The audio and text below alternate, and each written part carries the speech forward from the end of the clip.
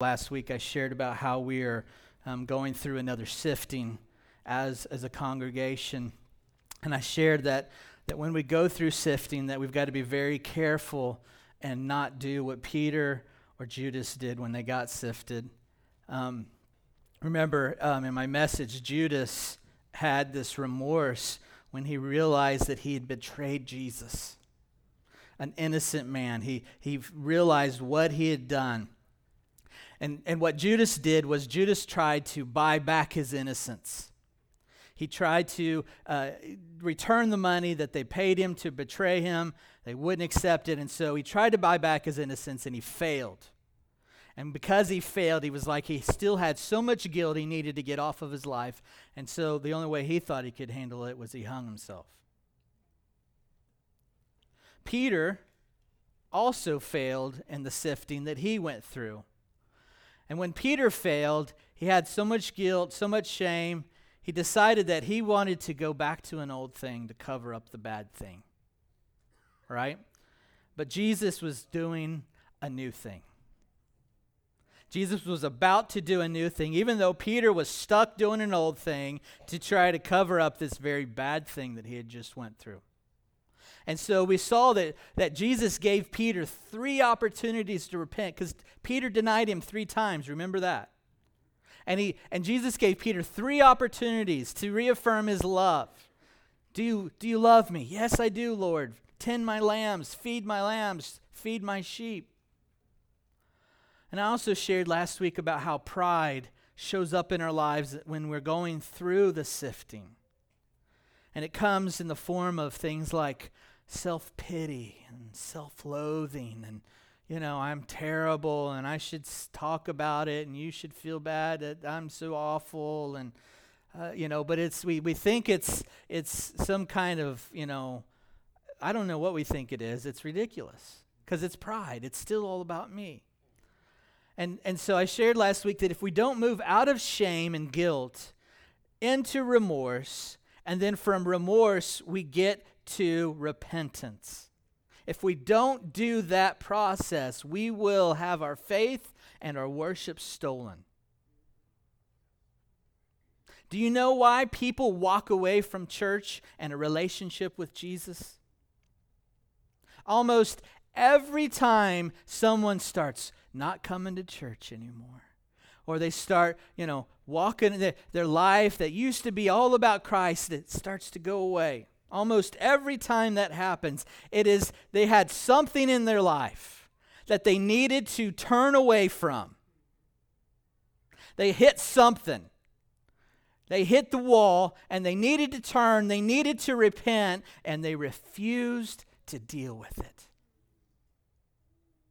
I guarantee anyone that you know who's not walking with the Lord or they've disconnected from the family, it's because they hit an impasse, and I'm not going to do what God wants me to do in this one spot.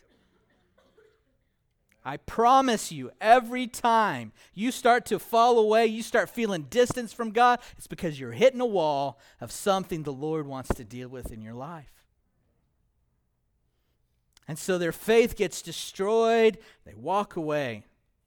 See, Judas, he didn't move from repentance. He didn't go from remorse into repentance. He went from remorse to pride, and he decided to self-destruct.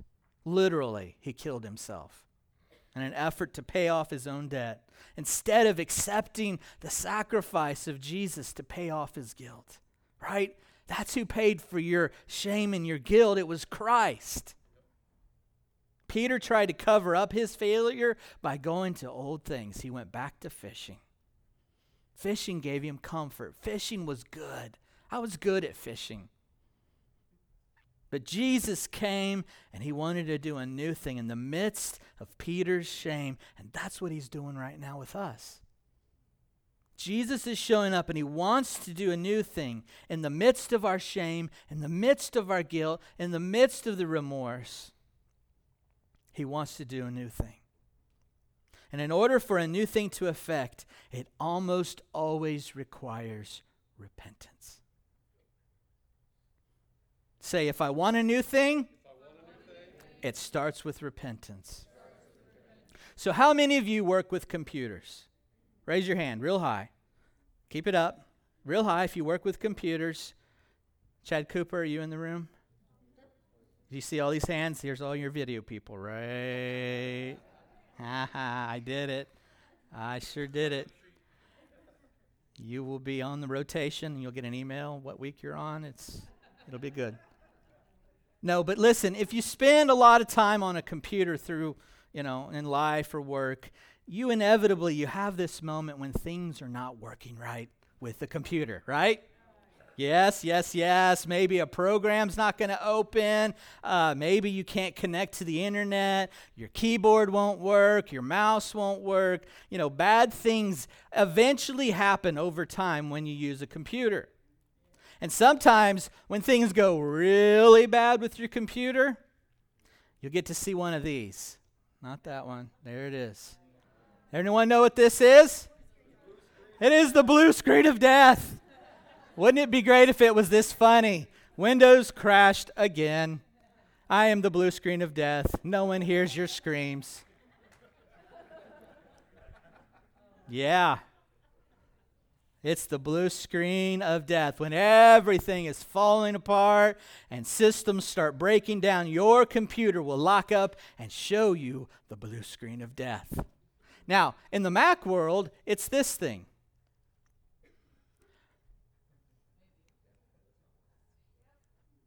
It's the beach ball. In the Mac world, we have the beach ball. And that thing spins. It's the dreaded beach ball. And when things are going really wrong on a Mac, you might see this. And if this thing never goes away, you're in real trouble. So when we get the blue screen of death or the beach ball, there's only really one way to fix it. And it's to start over. You just got to hit the reset button. The reset button gives the system a fresh start, and it allows it to correct any errors that may have come up while you were using it.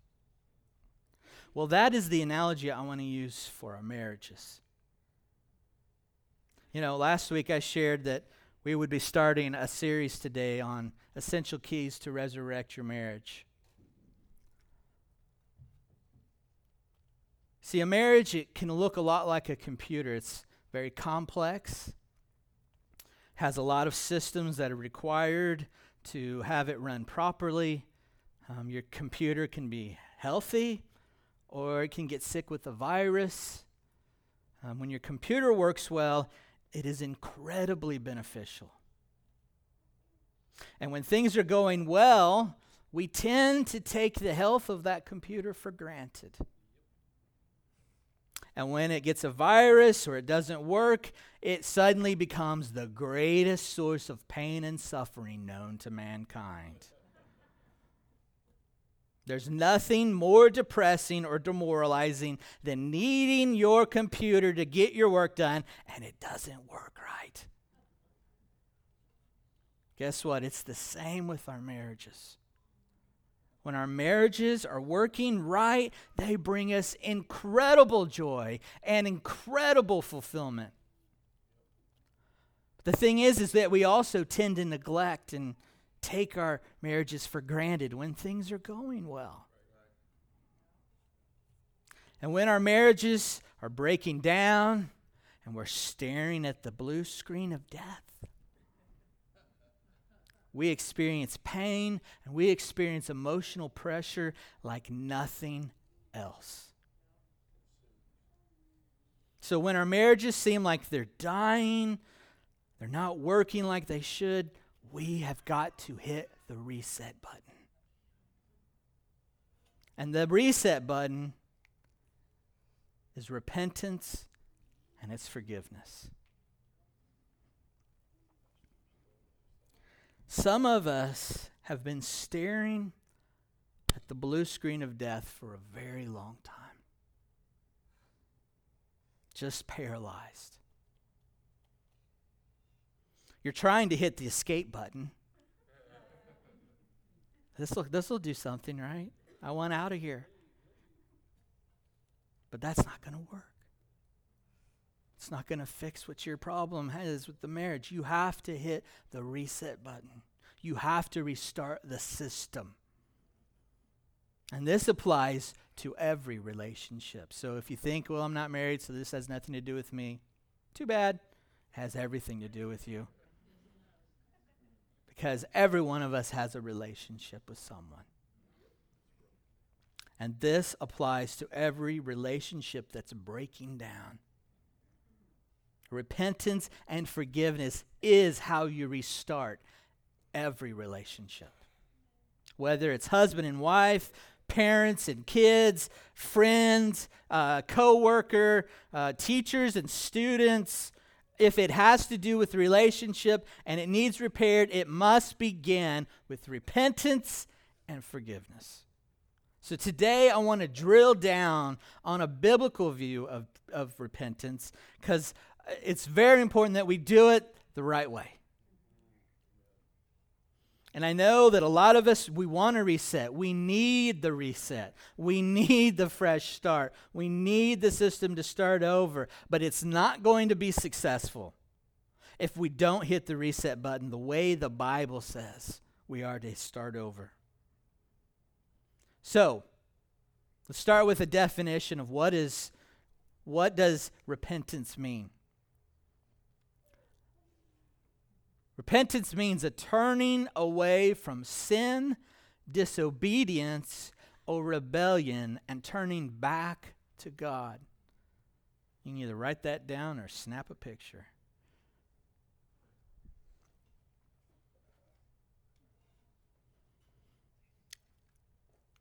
Repentance means a feeling of remorse or regret for past behavior that leads to a change of mind and behavior towards God and others. So when the Bible speaks of true repentance, it speaks of a person having this thing called godly sorrow. It's godly sorrow for the sin that has been committed. See, repentance is an act of turning around. It's going in one direction, and repentance means I'm going in the opposite direction of that thing. It's a turning around, and it's going in the opposite direction of that sin. It's going in the opposite direction of that disobedience. It's going in the opposite direction of that rebellion, that bad attitude, whatever it is that's wrecking the relationship. This kind of repentance leads to a fundamental change in the person's relationship to both God and to other people.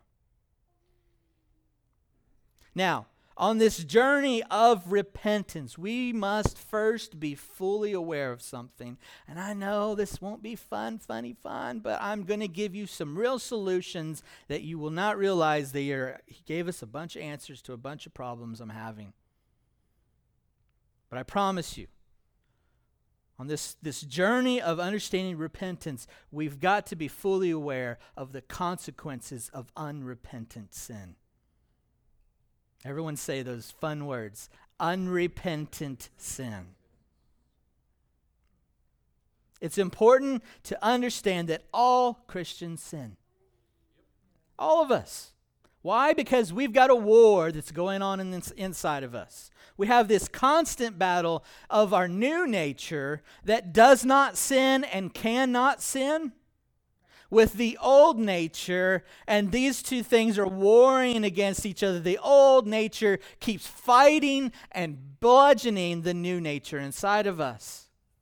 And so the reason that we sin is that the old nature from time to time wins a fight. Doesn't win the big battle, but it wins a fight from here. It gets a lucky punch in. Now, does the fact that we all sin, that all Christians sin, does that give us a license to continue in known sin? Let's hear it, everybody. No. The answer is no. God expects us to turn and repent from known sin and walk into victory. Romans chapter 6, verse 1. What shall we say then? Shall we go on sinning so that grace may increase? By no means. We died to sin. How can we live in it any longer? Proverbs 6, verse 16. In mercy and truth, atonement is provided for iniquity. And by the fear of the Lord, one departs from evil. Galatians, another great scripture, chapter 6, verse 7, says, do not be deceived. God cannot be mocked. A man reaps what he sows. The one who sows to please his sinful nature, from that nature will reap destruction. The one who sows to please the Spirit, from the Spirit will reap eternal life. So what is unrepentant sin? Unrepentant sin are those sins that the Bible clearly states that we are to repent of when we come to Christ. Sins that need repentance are things like immorality, things like drunkenness, and we're going to include getting high on any substance, whether it's prescription or not, if you're abusing it. Things like filthy language, covetousness, evil desires, anger, wrath, malice, blasphemy, lying, theft, hatred, jealousies. I mean, the list could just go on and on and on. The Bible's very clear. And then there's also some areas where that are maybe black and white in the Bible, but they're things that God's talked to you about. That TV show you've been watching. You know, all the porn that's in Game of Thrones.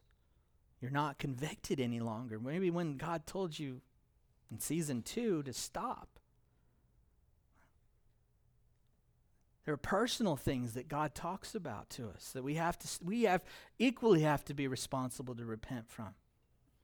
Attitudes of our hearts, the way we treat people, the attitudes towards our spouse, sins of omission, which is a sin of me failing to do something that I should have done. So as we understand what unrepentant sin is, we've got to look at what are the consequences of not repenting when God is leading us into repentance. And the first consequence is this: sin brings a loss of Christian joy.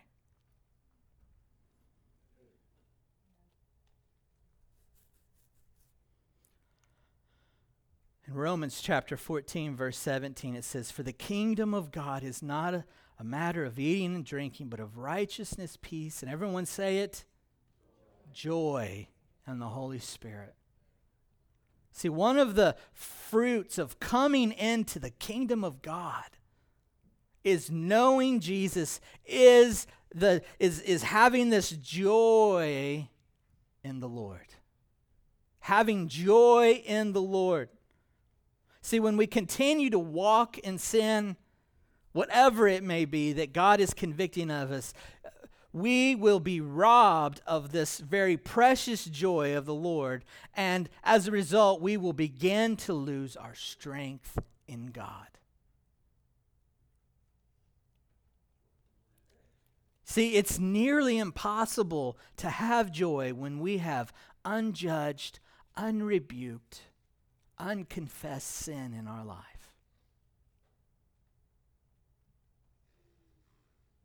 Sin brings a beating down on our conscience. And sin brings the rebuke of the Holy Spirit. You know, we have this in Psalm 51, we have this heartbroken prayer of David after his sin with Bathsheba. And remember, David tried to cover his sin for a time. But then he was rebuked by the prophet Nathan. It says in Psalm 51, "Let me hear joy and gladness. Let the bones you crushed rejoice again. Hide your face from my sins and blot out all my iniquity. And then in verse 12, he says, restore to me the joy of your salvation and grant me a willing spirit to sustain me. Now see, what David had just been going through, David had been weeping over his baby who died because of his own sin. And he had been weeping over his lost fellowship with God. And so in this psalm, David is begging for the cleansing of a renewed heart. He's begging, he's asking God and pleading, give me a right spirit, renew a right spirit in me. He's crying out for the fellowship of the Holy Spirit. And then he says in verse 12, he said, restore unto me the joy of your salvation. See, David had lost the joy of being a follower of God. And David knew that David knew that only with cleansing from his sin, only through the comfort of the Holy Spirit, only being upheld and helped to walk upright and straight, only then could he have the joy which should be with our salvation. Someone say amen. Listen, any one of us who claims to know Jesus as Savior but still practices sin, living in it. Now, I'm not talking about you got a punch, okay?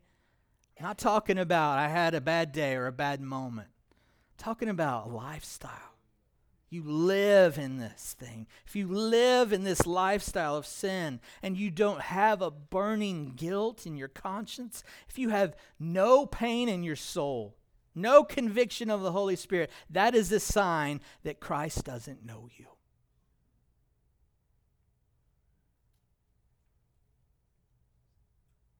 He doesn't know you. I mean, why do you think Peter, he went out and he wept bitterly after he denied Christ? Because his sin of saying, I don't know this guy, stole every ounce of joy he had. It took it all out of his life. And that's what sin does to my life, and that is what it does to your life. It will steal your joy. If we allow sin patterns in our lives to go unjudged and unconfessed in our lives, those sin patterns will steal our joy. Here's the second thing that happens. Sin quenches and grieves the Holy Spirit and His ministry in our lives. In Ephesians chapter 4, verse 30, it says, and do not grieve the Holy Spirit of God, with whom you were sealed for the day of redemption. Get rid of all bitterness, rage, and anger, brawling and slander, along with every form of malice. 1 Thessalonians 5:19 says, do not quench the Spirit. See, one of the ways in which the Holy Spirit is quenched and is grieved is when we allow sin to go unrepentant in our lives. See, it prevents the Holy Spirit from performing His ministry on our behalf. Who needs a little help from time to time?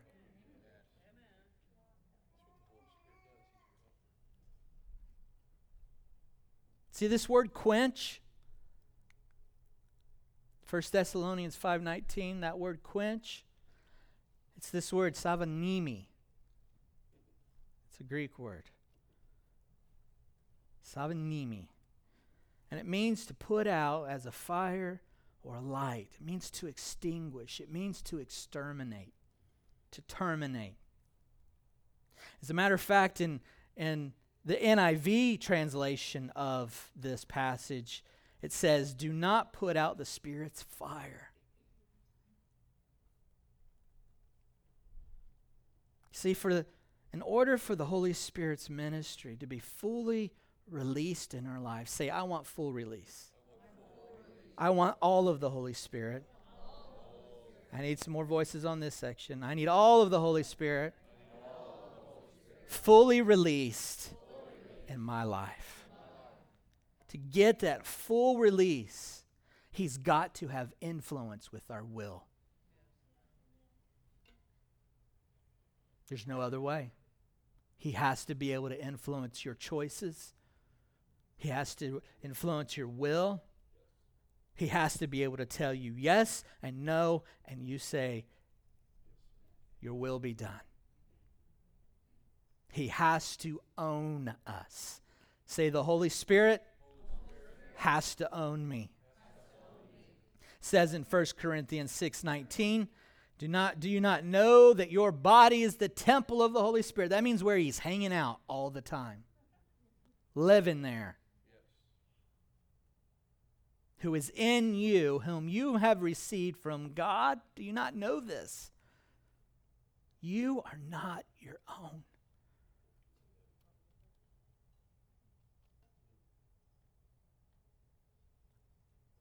I know it's popular in social media and culture. It is my body, my choice. I'll do whatever I want.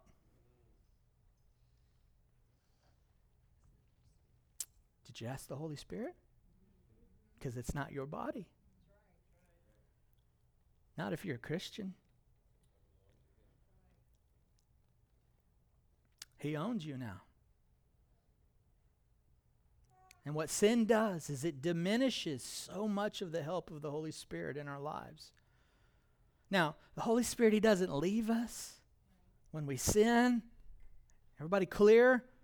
He's not leaving.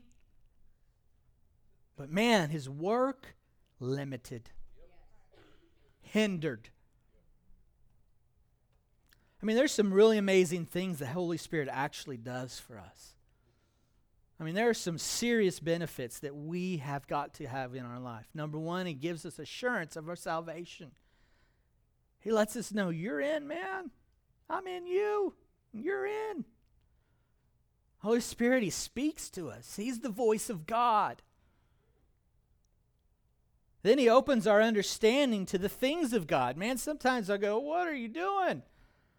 What's this all about? That's His job to help me. He guides and He directs our lives. He imparts life to us. He strengthens our inner being. That's that part of us that gets worn out and broken down sometimes. He enables us to pray according to the will of God. Man, who wants to pray God kinds of prayers? You need the Holy Spirit to do that. You need His work. He produces Christ-like fruit in our character. He calls us. He brings our calling, and He guides us into how we serve the Lord in our ministry. He gives us power to witness, and He gives us gifts to demonstrate the kingdom like we're supposed to. And He guides us through our personal struggles. Anyone got one of those? Come on. Can we afford to lose this?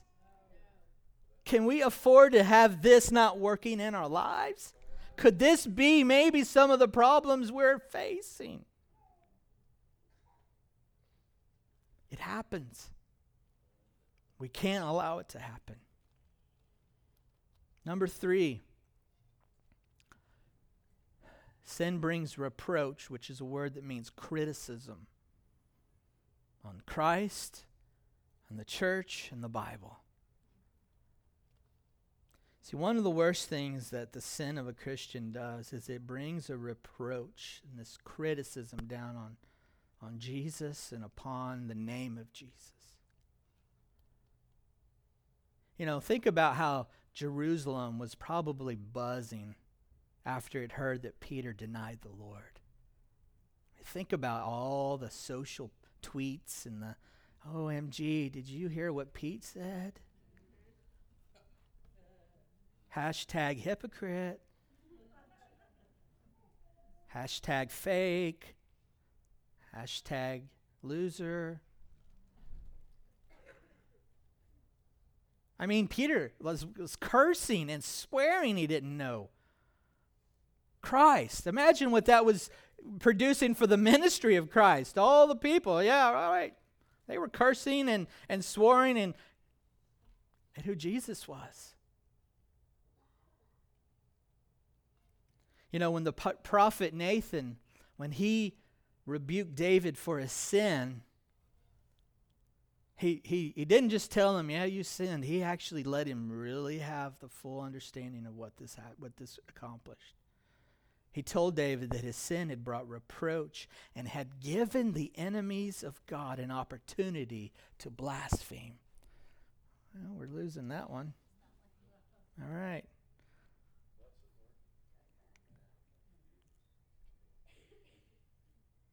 Second Samuel 12, it says, I have sinned against the Lord, David confessed to Nathan. And then Nathan replied, yes, but the Lord has forgiven you. Hallelujah. And you won't die for this sin. Whoa. But you have given great opportunity to the enemies of the Lord to despise and blaspheme him. So your child will die.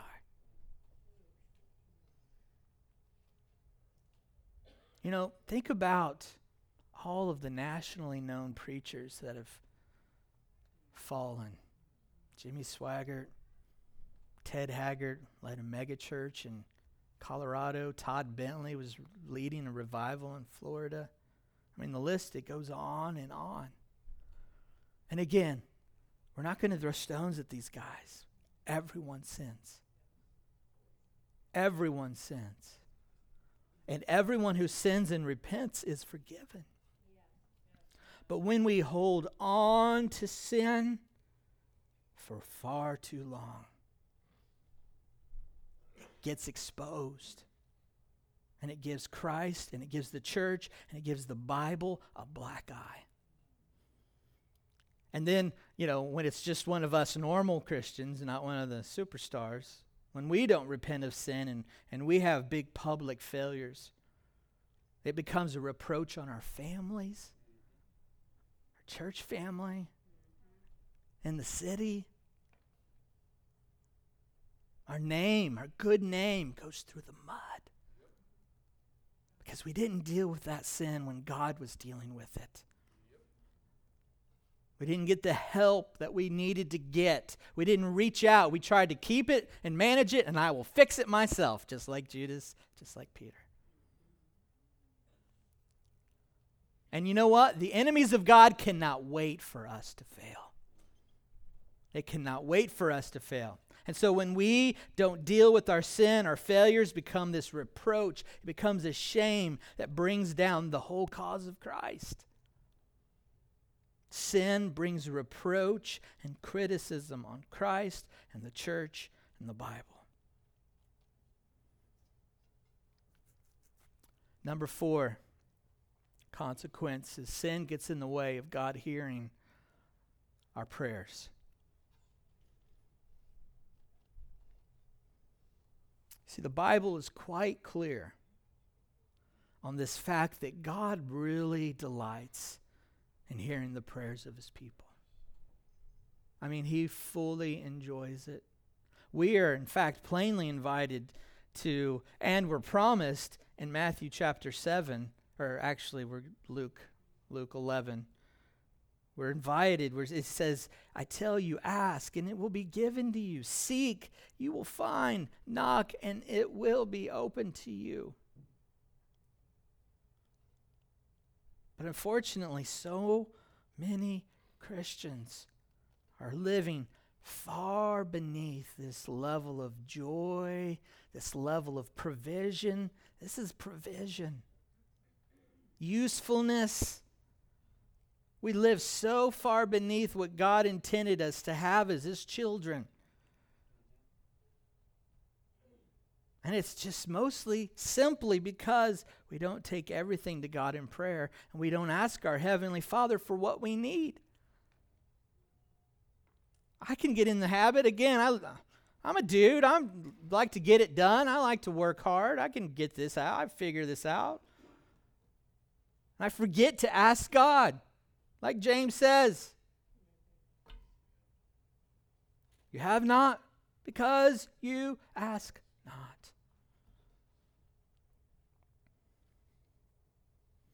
And then, but then there's this what we're talking about right now is sometimes when we do ask, we do seek, we do knock, and we don't get a response, it could be because we're not dealing with sin.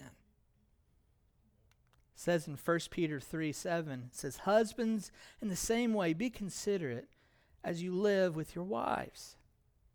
Treat them with respect as the weaker partner and as heirs with you of the gracious gift of life. That means they're right beside, they're the same. They're an heir with you. So that nothing will what? So that nothing will hinder your prayers. See, Peter's just trying to help us out here. He's saying, listen, guys, when we sin against our spouse and we don't clean that mess up, your prayers are not getting heard. That's why.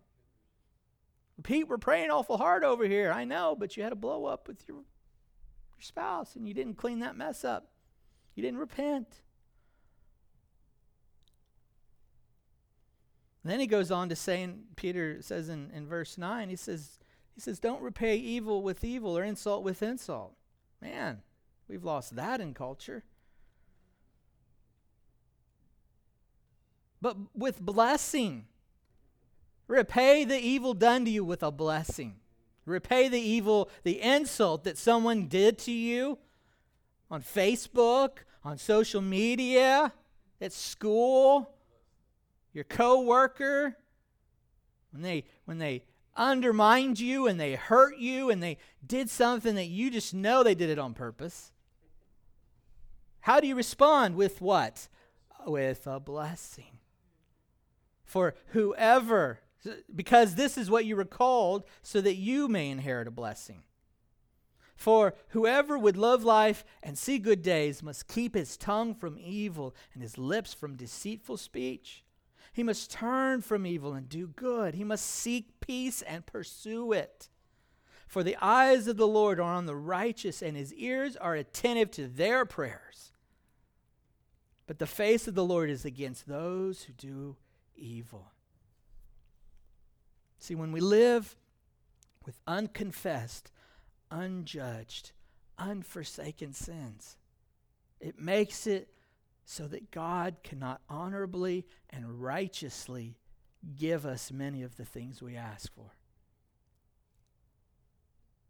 God cannot put himself, listen to this, God cannot put himself in the position of endorsing our unrepentant lifestyle.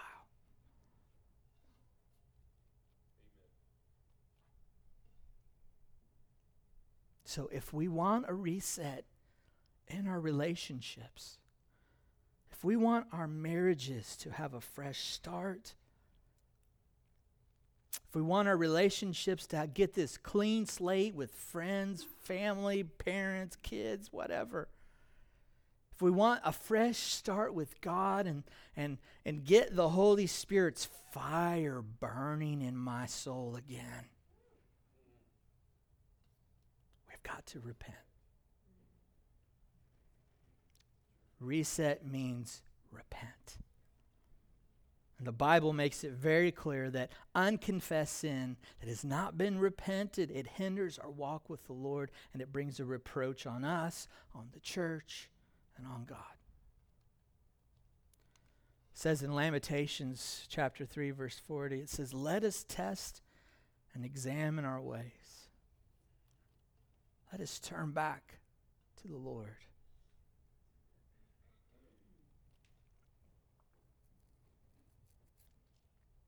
You know, each of us, we've got to spend time in our days thinking about the ways of our life. And not just self-pity thoughts. I didn't do this. I didn't do that. My life isn't this. My life isn't that. I failed this. I failed that. That's pride. No, it's really going to the Lord and asking him, say, search me, God. Look inside of me. If there's anything bad or evil or wicked in there, show it to me. I want it out. I want it out of my marriage because it's wrecking my marriage. It's wrecking my friendships. People I love, I've erased and written off in my life. So here's what I want us to do. Here's the action plan for this week. If you want to take a picture or write it down, go for it.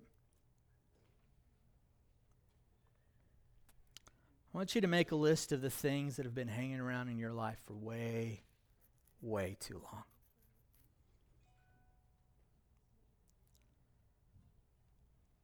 And again, this isn't the Tom's a terrible person list. Oh, yeah, I'm a terrible husband. I'm a bad dad. I don't make enough money. Oh, I didn't pray all last week. I didn't open my Bible this month. Those are problems. They're not to be self-pity problems. We're talking about the stuff that, man, there are things in my life that I'm always making excuses for everything I do in my marriage. I'm always making up a reason why I'm not to blame.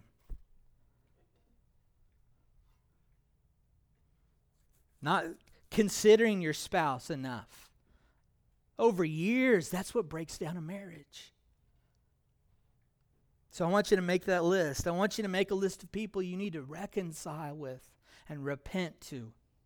And this is your spouse, this is your parents, this is your children, this is your friends, you're a leader, a teacher, whoever, a boss.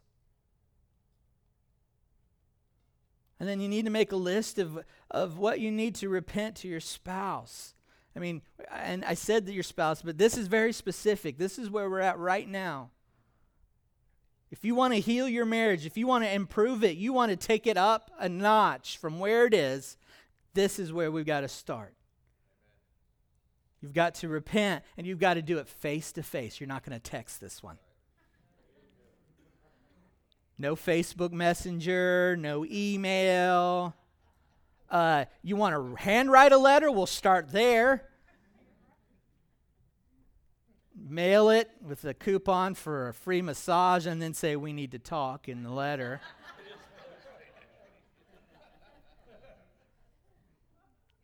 And then you talk. And you look that beloved person in the face. And you say, I'm sorry. I'm sorry I failed you. I'm sorry I haven't loved you right. I'm sorry I haven't honored you. I haven't respected you. I haven't prayed for you enough. I tear you down. I don't care about you. I'm sorry. Will you please forgive me? I guarantee everybody's got something. And if this seems too difficult for you, then you must find a trusted leader or someone to help navigate you through this. The marriage ministry team is a perfect group of people to ask. I will help you. Eric will. You want help to restore marriage, and I'm not talking about 12 weeks of counseling. That's my caveat. I'll do the intervention, and then I'm handing you off to the marriage people. But if you need help, I will help you. There are leaders here who will help you navigate this moment of repentance to your spouse. To say, I'm sorry. I've sinned against you. It's been a habit. It's been a lifestyle. It's been a practice in my life.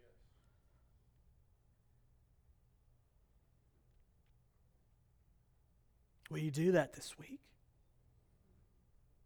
Please.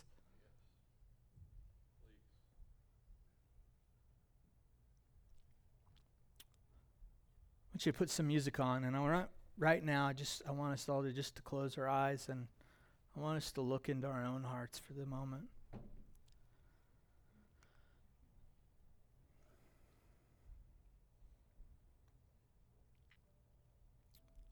What needs to be confessed and turned away from in your life?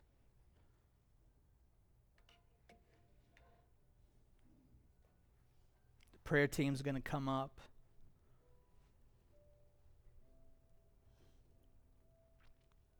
What's going on in your heart right now that you've allowed for way too long? Maybe it's a critical spirit. Maybe you've been lying.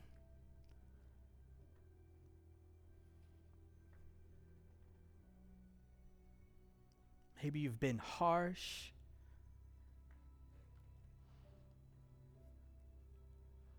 I promise many of us have got a porn issue, whether it's an everyday thing or a once a week thing.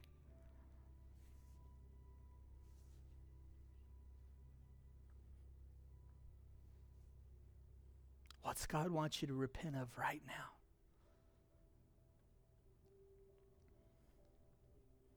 I ask the altar team to come down at this time. If you want, and I recommend that you go to someone and confess. But if you just want to come to the altar, you can come to the altar and deal with it with the Lord in that way. Come down to one of our altar team members and ask them to pray with you and confess what you need to confess so that prayer of a righteous man would avail in your life. So, Father, I just seal this moment right now. Lord, that we would take this opportunity to deal with unconfessed, unrepentant sin that's been in our lives, God, on the daily, on the weekly, on the monthly, Lord. Oh, Father, forgive us. And we're asking for a spirit of repentance to fall upon us all, God. That we would kick pride and shame to the curb.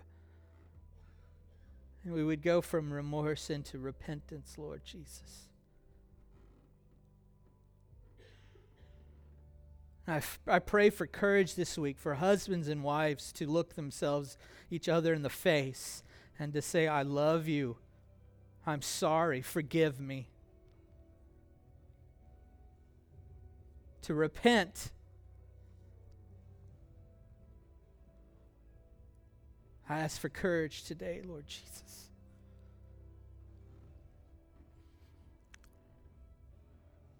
And I thank you, Lord, that you've given us a blueprint for how to get joy, how to get more of the Holy Spirit working in our lives, how to get our prayers answered, and how to be an amazing testimony for the life of Jesus. We do this through repenting and confessing, God. So today, Lord Jesus, we say, come, convict our hearts. Heal us, renew within us a right spirit. Restore the joy of our salvation. Father, we seal this moment today. We seal this day, this great day of worship in your presence and you, God, doing what you do so well. So we just surrender ourselves to you now for the rest of this day as we go to the baptism and as we come back tonight for the prophetic encountering God service. We just thank you, God, and we bless you today in the mighty, mighty name of Jesus.